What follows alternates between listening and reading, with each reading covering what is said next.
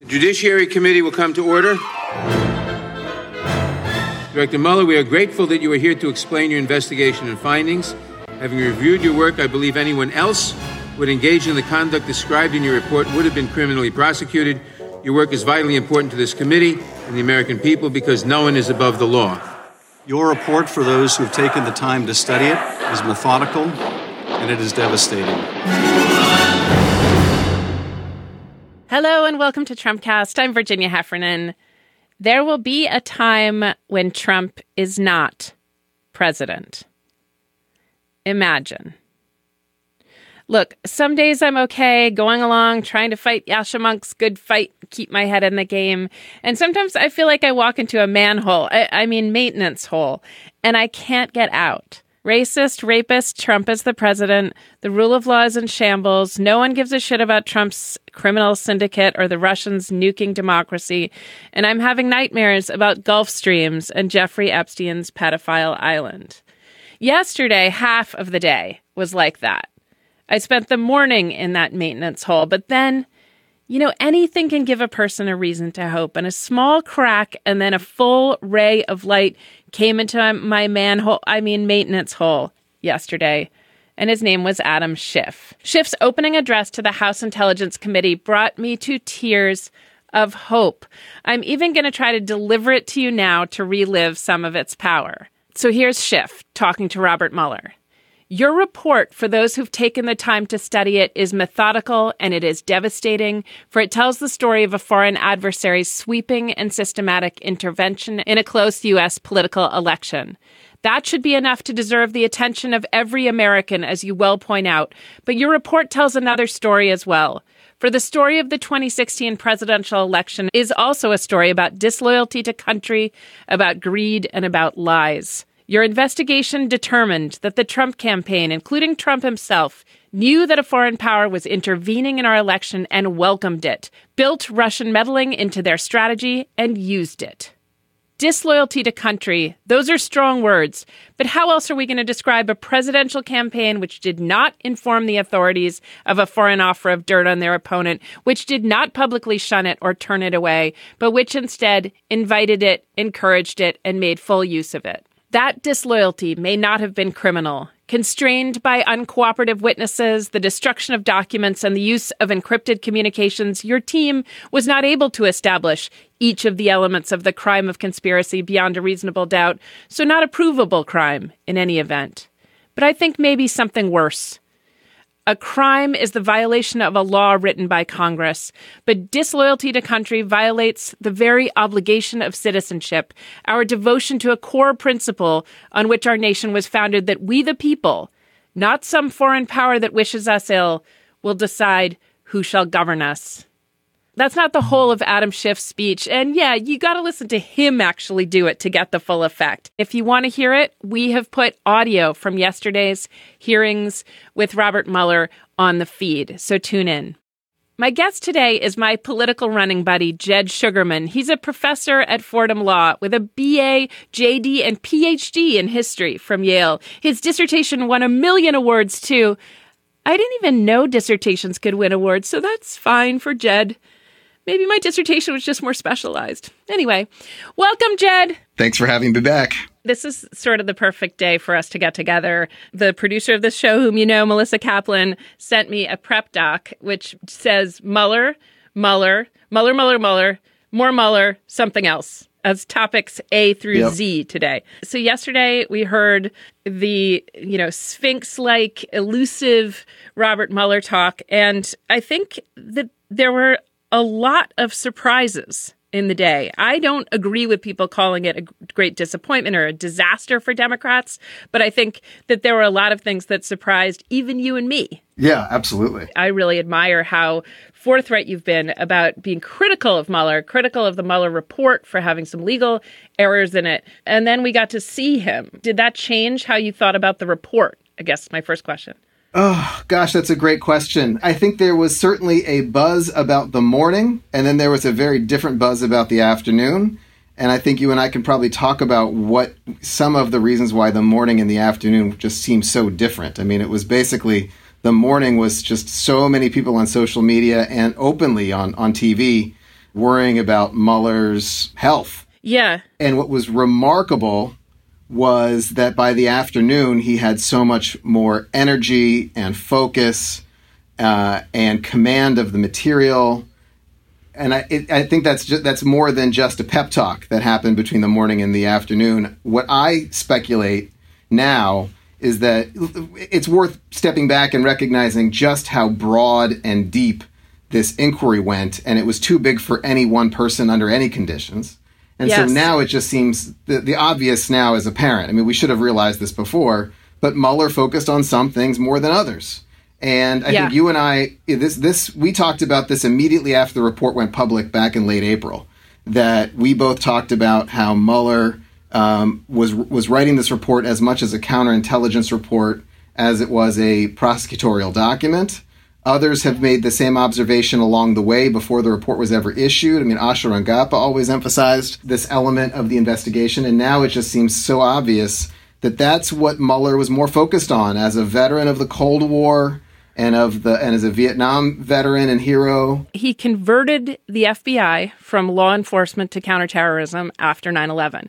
And that signature, I mean, that is a lot of mental heavy lifting. I mean, if we pause for a second on his cognitive processes, this is a man who simply has managed a huge amount of not just detail, but deep philosophical thought about the direction of the country, the direction of law enforcement, the direction of the Department of Justice. And he's coming up against the limits of what we all can understand, which is expressed in the report with some confusion around the status of the president vis-a-vis the law, and also what he maybe in his later days, he's almost 75, can manage. And the confusion, I just have to frankly say, I did find very sad. We want someone to bring clarity, and he didn't bring clarity yesterday. Let's put it that way.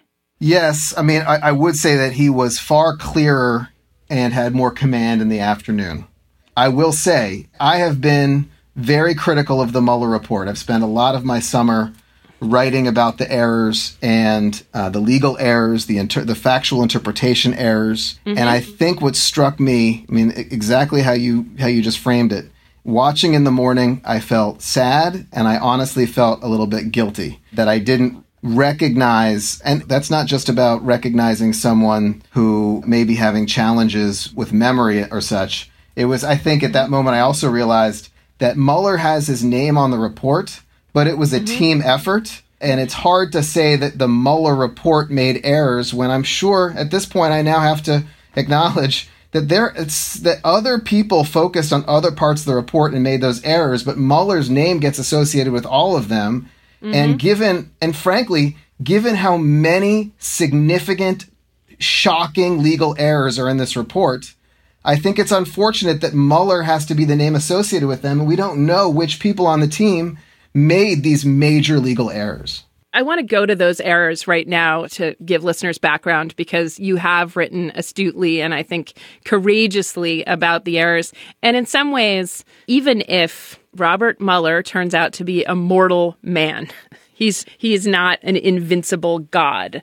And, you know, we knew that, but it was hard if he was going to speak for the law on this and the potential with the Republic in the balance. I wanted him to be just Solomonic, just infallible. And clearly he's a man. But one of the things that suggested to me anyway is that he's also not a conniving party hack who was in the pocket of Hillary Clinton. I mean, all the things the Republicans were suggesting seemed ridiculous. There was not just a recessive part to Mueller, but there's a certain sweetness to him. You wanted to kind of protect him. And he certainly didn't seem like he was out to do something twisted or evil. I mean, it was the Republicans, nothing could stick to him. I mean, if they called out Joseph Mifsud one more time, I was just going to say, is that really all they have? I mean, how many Americans know who Joseph Mifsud is? 4? 7. I mean, and then suddenly Natalia Veselnitskaya. I mean, there were so many distractions, and they ended up against his sweet and slightly doddering way that lots of us can recognize from 80-year-old, 75-year-old relatives. They looked, I thought, rabid. That was very bad for their side. Yes, the level of disrespect and animosity that I just don't know how. I mean, I would love to know how that played with anybody in the middle on this. I mean, I imagine that was all targeted to an audience of one. I think these congressmen were, when they were ripping into Mueller with such disrespect, that was playing to Trump, who they knew he was watching. I think Adam Schiff said something like that there's, a guy down the road. He sort of makes him seem like Jabba the Hutt or Smaug or Sauron. Some combination of Jabba the Hutt and Sauron seems to be right. On that point, though, Virginia, I do think it's at least worth noting, and it's a valid question that now becomes, I think, a bigger concern, that so much of Mueller's stature, or so much of the validity of the Mueller report, was a perception that Mueller had command over every piece of this team and over every piece of this investigation. And so to the extent that there was a perception that the team had a variety of political leanings, but that Mueller would keep them all in line, I think there is a valid talking point, or it has to be noted that impression does not survive yesterday. He clearly delegated enormous pieces of the investigation. Of course, he had to, but I do think it was a win for the Republican talking point that the Mueller team of, quote, 13 angry Democrats, that's never been a fair accusation, but to the extent that people had said, well, but look at Mueller, the rock-ribbed conservative Republican who hold them all in line, that image took a big hit. So my buddy Karen Schwartz always says that the new question of are you a Ravenclaw or Slytherin person is, are you a Volume 1 person or a Volume 2 person? Are you interested in the counterintelligence and criminal conspiracy part of the report or the obstruction of justice part of the report? So which are you? I don't think I've ever truly known. Right. We may have talked about this, or maybe I thought about this after we first talked in April when the report came out. I'm a Volume 1 person, in part because Volume 1 has so much in it in terms of the facts, and it is the basis for why we should care about Volume 2 politically. I mean, we also found out yesterday which Volume person Mueller is. Mueller is obviously a Volume 1 person. And I think also America is a Volume 1 person, right? Ah, that's interesting, because I felt like pop culture was all about obstruction, because you could follow the obstruction of justice case at home, that you could see some of it on Twitter. A lot of it was reported. And the first volume has so many Russian names. And also, we couldn't do it ourselves, the first one. That's why I feel like the first part, the part about Prigozhin, the part about, the part about the hack, the details about Guccifer. I mean, that's the kind of thing that you say, I'm glad we have this investigative body. That stuff is so fascinating. And I'm sorry, but as powerful as Franklin Foer and David Corden, whoever else are, none of them could do that kind of reporting. Oh, absolutely. I mean, also keep in mind, Volume 2, were we really shocked by what Volume 2 found? I mean, the journalists had basically reported most of that Trump had ordered Don McGahn to fire Trump. And, how many times, I mean, just a side note here, how many times did the House Judiciary Democrats have to repeat that one allegation? I mean, it is bad, but they went down that rabbit hole 6 different times. And I'm sorry, it was already out in the public sphere before the report came out. No, that is not going to move the needle, partly because you're sitting there seeing Robert Mueller at the table. He never got fired. I mean, if Trump really, really wanted to fire Mueller, he could have done it by a tweet. He could have done it by Trump's mini-me, Stephen Miller. I mean, it basically, I think America understands that Trump has a temper. He is irascible. He is impulsive, and yet, nevertheless, Mueller is sitting there having delivered his report. It's still criminal, but it takes a lot of force out of the claim that this was obstruction of justice when it was so inept and ultimately failed to stop Mueller or really I also want to say there are all these conspiracy theories about Barr having somehow stopped Mueller or gotten to Mueller. And after yesterday, I think we just have to say this is Mueller. I mean, Mueller wanted to defend the report he submitted. He did the job, and Barr did lots of bad things. But I think we need to set aside the conspiracy theories that somehow Mueller had to write what he did because of external threat. I mean, he was able to do other things. But let me also explain, I think, why Volume 1 is so important politically. I mean, let me be clear. I think people realize this. You can obstruct justice even if there is no crime. Of course. Right, obviously. And I think Volume 1 shows at least a lot of civil violations that one could also try and hide and cover up. But ultimately, politically, the obstruction in Volume 2 only captures the American imagination if it's part of a deeper story of criminal conduct. That didn't have to be just Trump. I've argued Volume 1 actually shows, even if Mueller failed to conclude it, that the Trump campaign committed crimes and other campaign violations. And that's why Volume 1, I think, is important to dig into that. And frankly, the Democrats just did not do a great job of trying to make Volume 1 get to that level. And certainly, I think it was a major error by the Judiciary Committee to emphasize Volume 2 and obstruction, especially given the timing of the day. I mean, wouldn't it have made sense to do Volume 1 and 2 in the morning, talk about Russia and then obstruction, to have one set up the other, and then let the Intelligence Committee dig in on Russia and Trump? It was a major error. I mean, yes, I totally agree with you, except that I should just, get Adam Schiff's face tattooed on me and be done with it. But, I'm a fan of his, and I even went so far as to just tweet a thread of all of his opening remarks in the second hearing,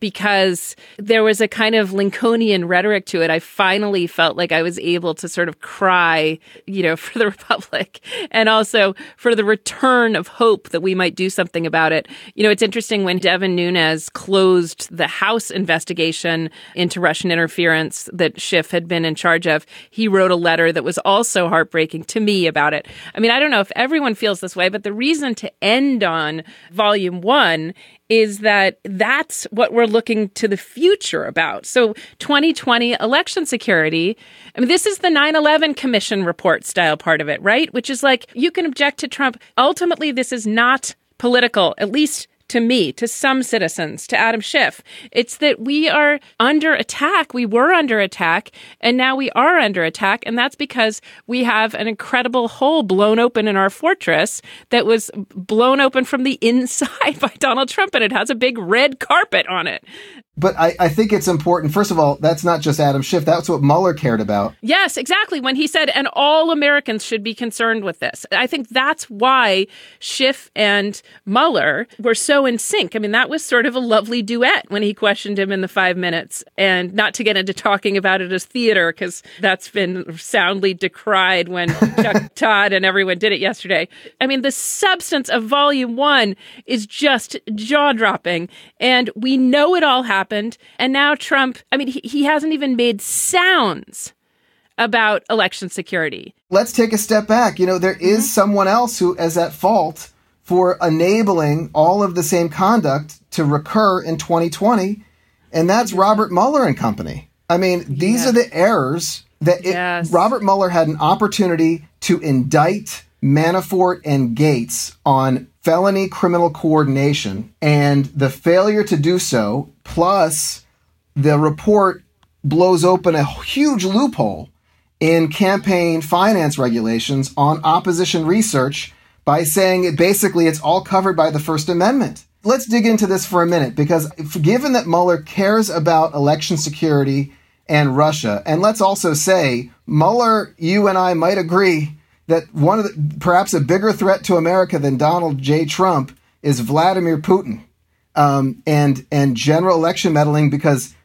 Trump might lose an election and go away, but Putin is going to be with us for who knows how long. And this was a lost opportunity by a law enforcement official and team to lay down the law and the rule of law about campaign coordination, and they failed. We've had people speculate, Anthony Cormier in particular, on this show that if Mueller was indeed doing some kind of counterterrorism roll-up or counterintelligence roll-up, that he really wanted those people, he really wanted the Kremlin. And that Manafort, for some reason, Mueller seems to be unable to confidently say that Kilimnik is a spy that works for the Kremlin, that Prigozhin, head of the IRA, is so close to Putin as to be sort of indistinguishable from the state, and so is Deripaska.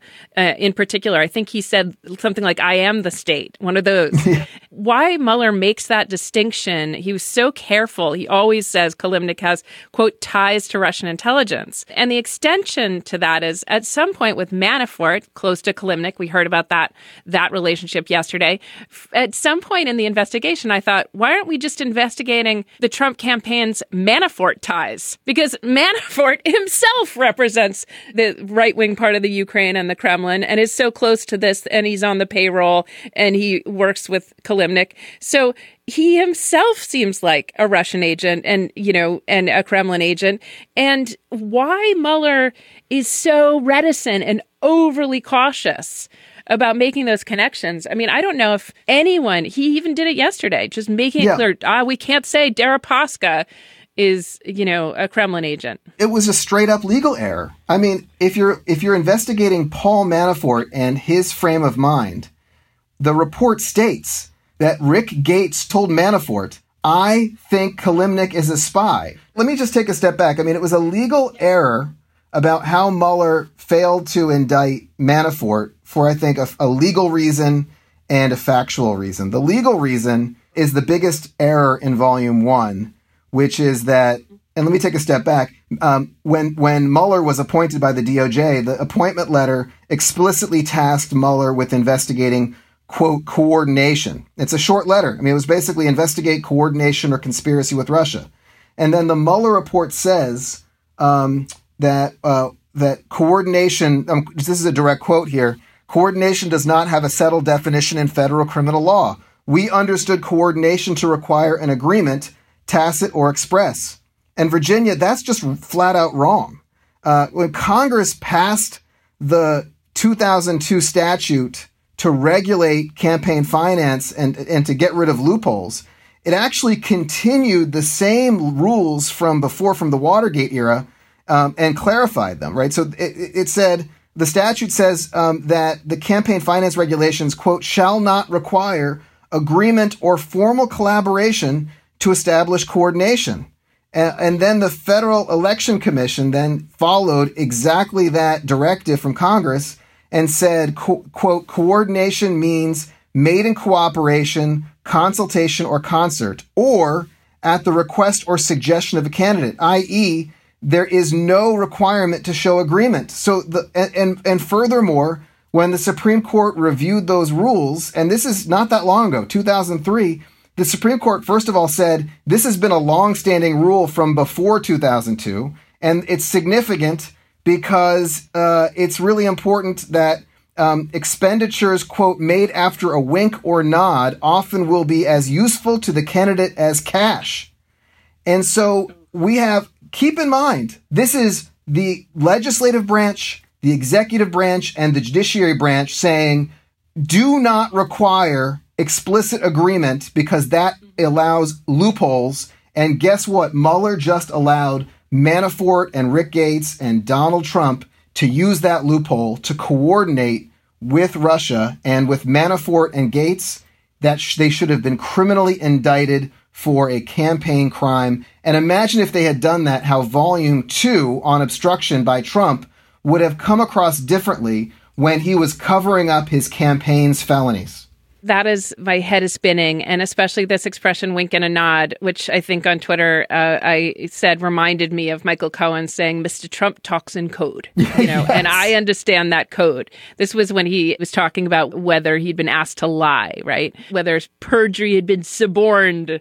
But let's just acknowledge that what Volume 1 shows is much more than code or winks or nods. Yeah. It is direct signals. It's how can we use to get whole? Manafort's idea that maybe he could have his debts waived if he was good to Deripaska or if the campaign benefited, right? What's crazy about the Mueller report on that question is that they have Manafort, nailed on coordination. And Manafort says, no, I wasn't giving them the polling data to coordinate. I just thought that a Putin oligarch would waive my debts. Oh, so you mean that's a quid pro quo? Oh, sure. Then, never mind. Mueller wouldn't quite say that. That was another thing he wouldn't quite say. There was certainly some frustration that he didn't sternly enough condemn the president's actions, but also even the Russians. That there was sort of an absence of righteous indignation from him that we needed. I don't mean fireworks for the show, but just to kind of model for us what the reaction of a patriot might be to the things they found in the report. Did that bug you? Look, I came into this with low expectations. I mean, I've said repeatedly, the Democrats were signaling so many times that they were taking a low-risk, very low-reward strategy to have Mueller simply read the report, and I just believe this was going to do nothing. And then they show up, and it now turns out that they arranged beforehand that Mueller would not be asked to even read the report. So then, instead of having Mueller do a dramatic reading, now we have, the member from the 5th District of Pennsylvania doing the reading, and then Mueller saying correct. That was even worse. I mean, talk about theater. I mean, it is actually relevant to talk about how badly the House Judiciary Committee Democrats planned the theater and then executed. It was really bad. You pointed out to me they stepped on each other's questions and repeated each other's questions. I mean, didn't they go back? What did they go back to over and over again? McGahn. Don McGahn. Yeah. I stopped counting at the 6th different member of Congress who spent a significant amount of time talking about Don McGahn. I mean, was that the plan? I mean, as I said before, it's not like Mueller was actually fired. Why was Don McGahn said more in the morning session than Manafort or Roger Stone? It was a massive strategic error of fundamentally misunderstanding the report and what could have changed. I mean, I don't think a lot could have happened that would have, given what Mueller's approach was and given that they knew that approach was coming in, they should have taken a very different approach to highlight the crimes that they would identify. Part of what I think was effective about the afternoon was, one, that Mueller showed much more stamina and focus and command. That was, I thought, very important. But also, I think we had a new argument for impeachment that came out of the afternoon session. Let me also say, it was also a relief to see some number of Republicans on the House Intelligence Committee take Russia seriously. So let's just say Mueller and the Republicans, I think, gave us a glimmer that this is something that people on both sides of the aisle care about.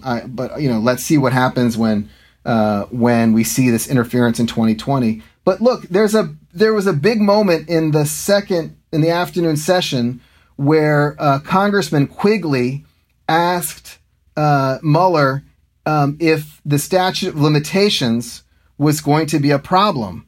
Because, so let's be clear, the obstruction of justice and the campaign finance questions, those are all federal crimes and not state crimes. And the statute of limitations is 5 years. And so Quigley said, what happens if the statute of limitations runs? And does it run? And Mueller said, I don't know. And then again said, Mueller then, I think, didn't show a tremendous amount of preparation on this major question.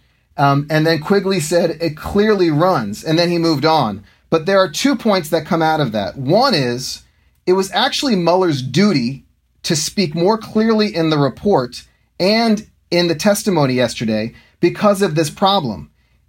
because a two-term president could run out the clock and never face a prosecution. I mean, everyone kept asking, couldn't Trump be indicted? Couldn't a president be indicted after he left office? I'm sorry, the answer for a two-term president is no.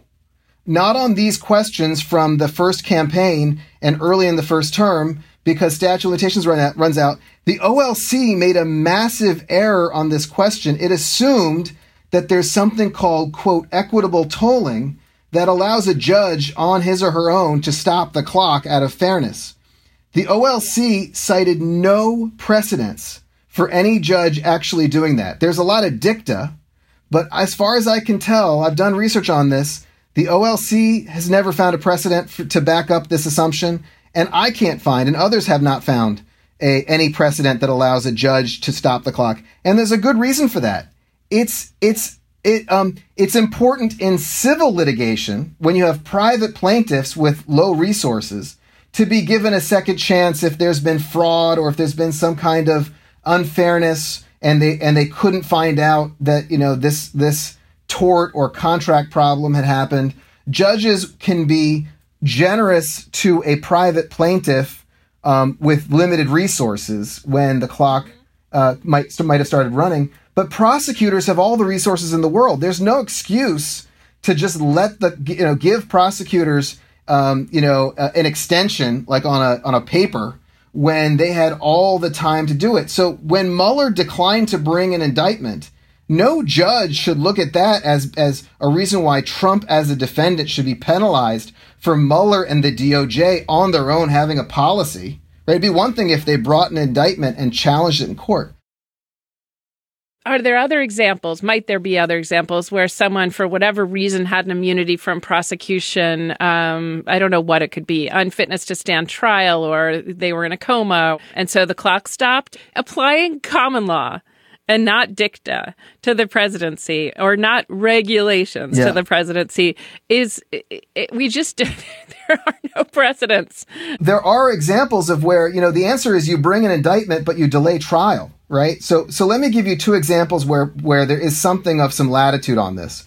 One is sealed indictments. Right. So the courts allow a prosecutor to bring a sealed indictment that maybe the defendant doesn't know that there's a sealed indictment. But what courts say is, look, at least they made that step of coming forward, sealing an indictment. And usually what comes with that is some real world awareness of the defendant that they were under investigation. But the key thing there is a prosecutor actually went to court and filed a sealed indictment. There's also something called a superseding indictment. So you file a first indictment, you find out new charges later, courts allow a superseding indictment. But the key thing there, Virginia, is at least as a clear factual matter, prosecutors went to court and did and indicted.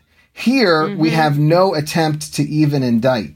And it would be unlikely that you'd see any judge, but I think very unlikely that you'd see a conservative judiciary invent a new way to make a president accountable for criminal conduct in office. That's not going to happen. So the big picture is that this is a new argument for impeachment, because the statute of limitations might mean that not only will a president not ever be indicted if they serve 2 terms, but that Mueller couldn't even make a criminal accusation in a report.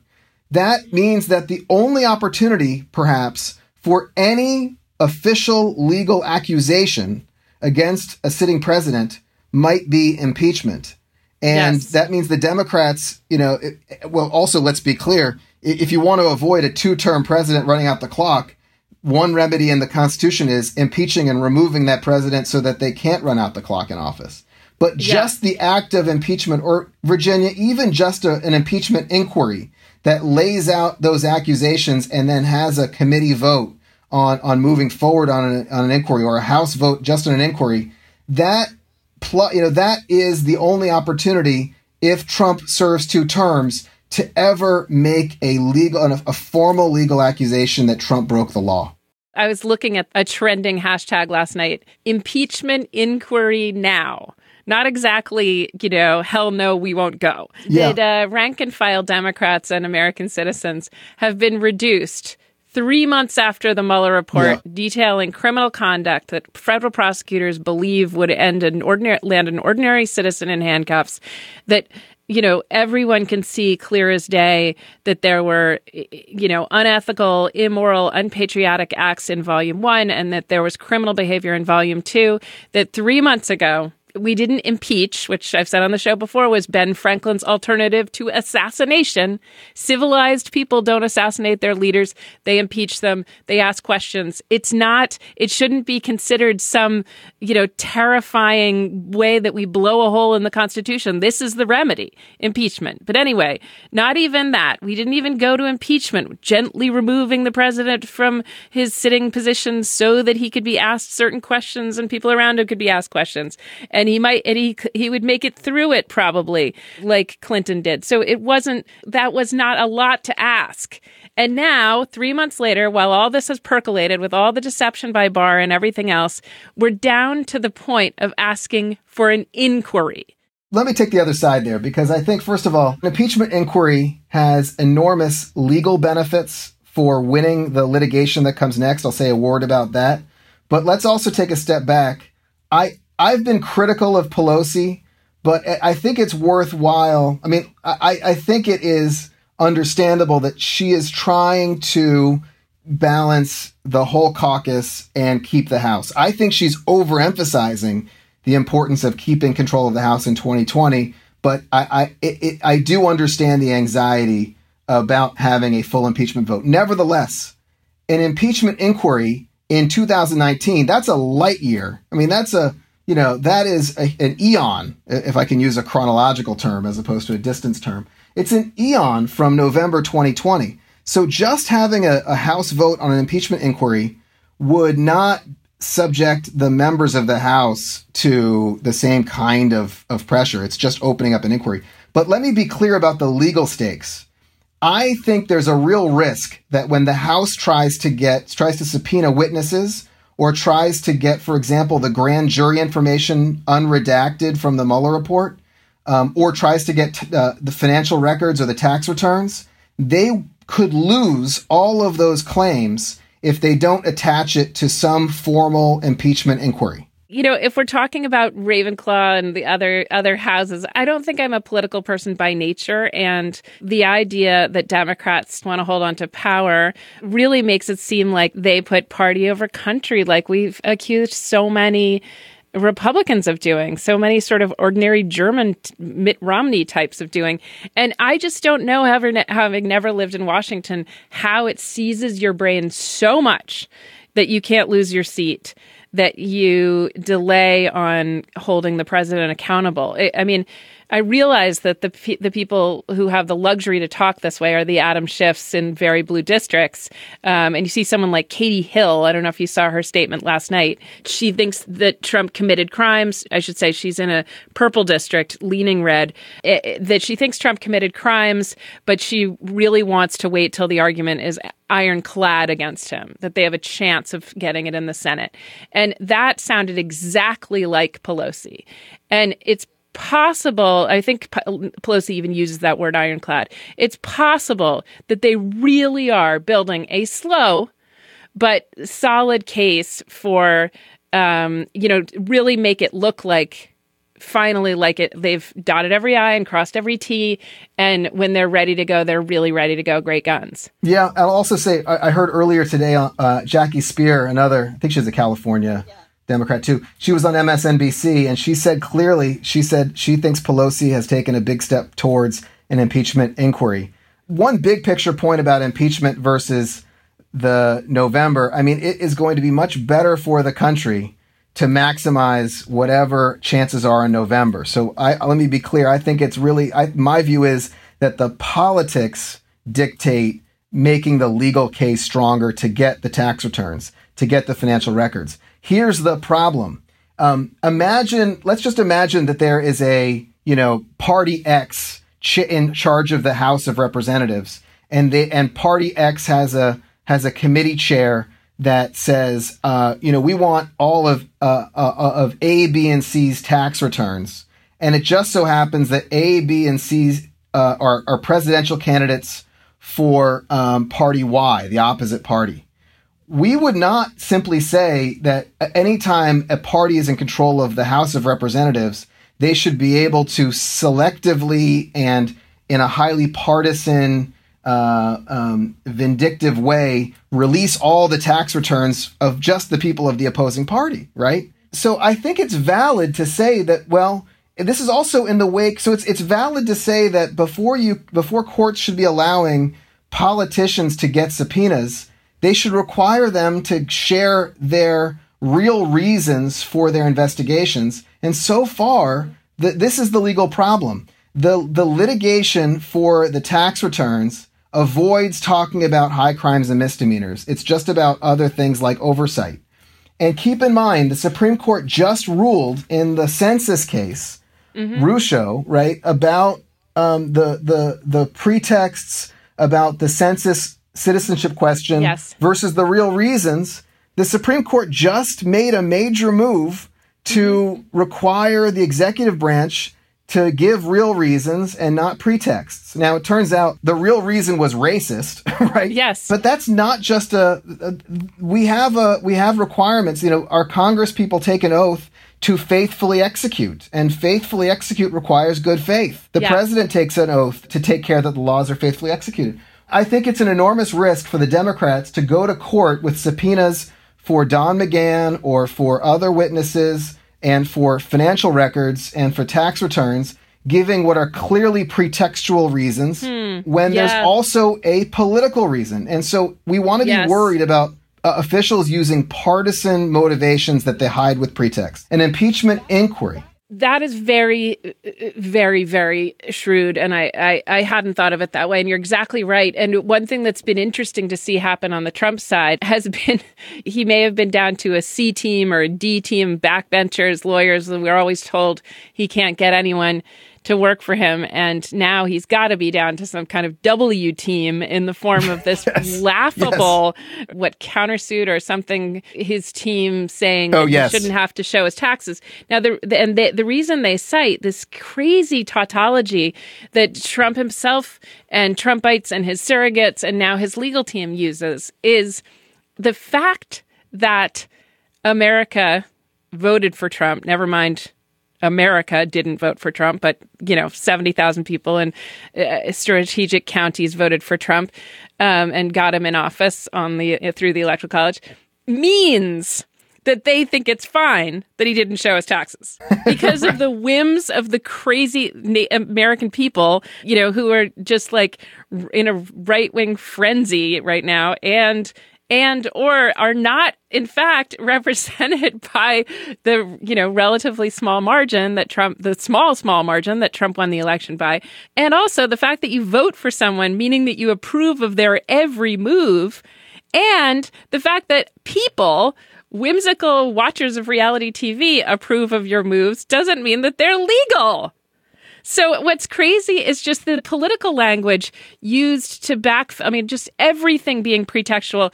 Just come on. Can't they drag out some single thing saying, justifying, like they couldn't justify the Muslim ban. We all knew it's a Muslim ban, but they could semi-pretend. But that was a long time ago now. But what I'm telling you is that there are smarter people who are out in the academy who are not just...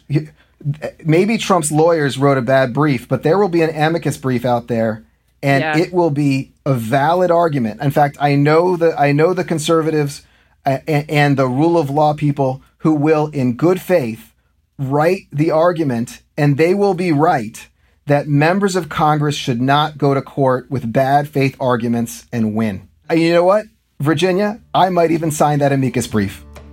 My guest has been Jed Shugerman. He's a professor at Fordham Law School. Thanks for joining me, Jed. Wonderful to talk to you, Virginia, as always. That's it for today's show. What'd you think? Get on that awkward, redesigned New Coke Twitter and let us know.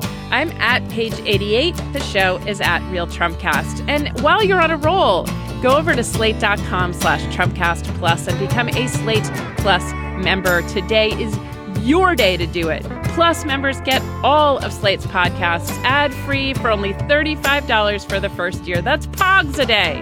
Go to slate.com/Trumpcast Plus. Our show is produced by Melissa Kaplan with help from Merritt Jacob. I'm Virginia Heffernan. Thanks for listening to Trumpcast.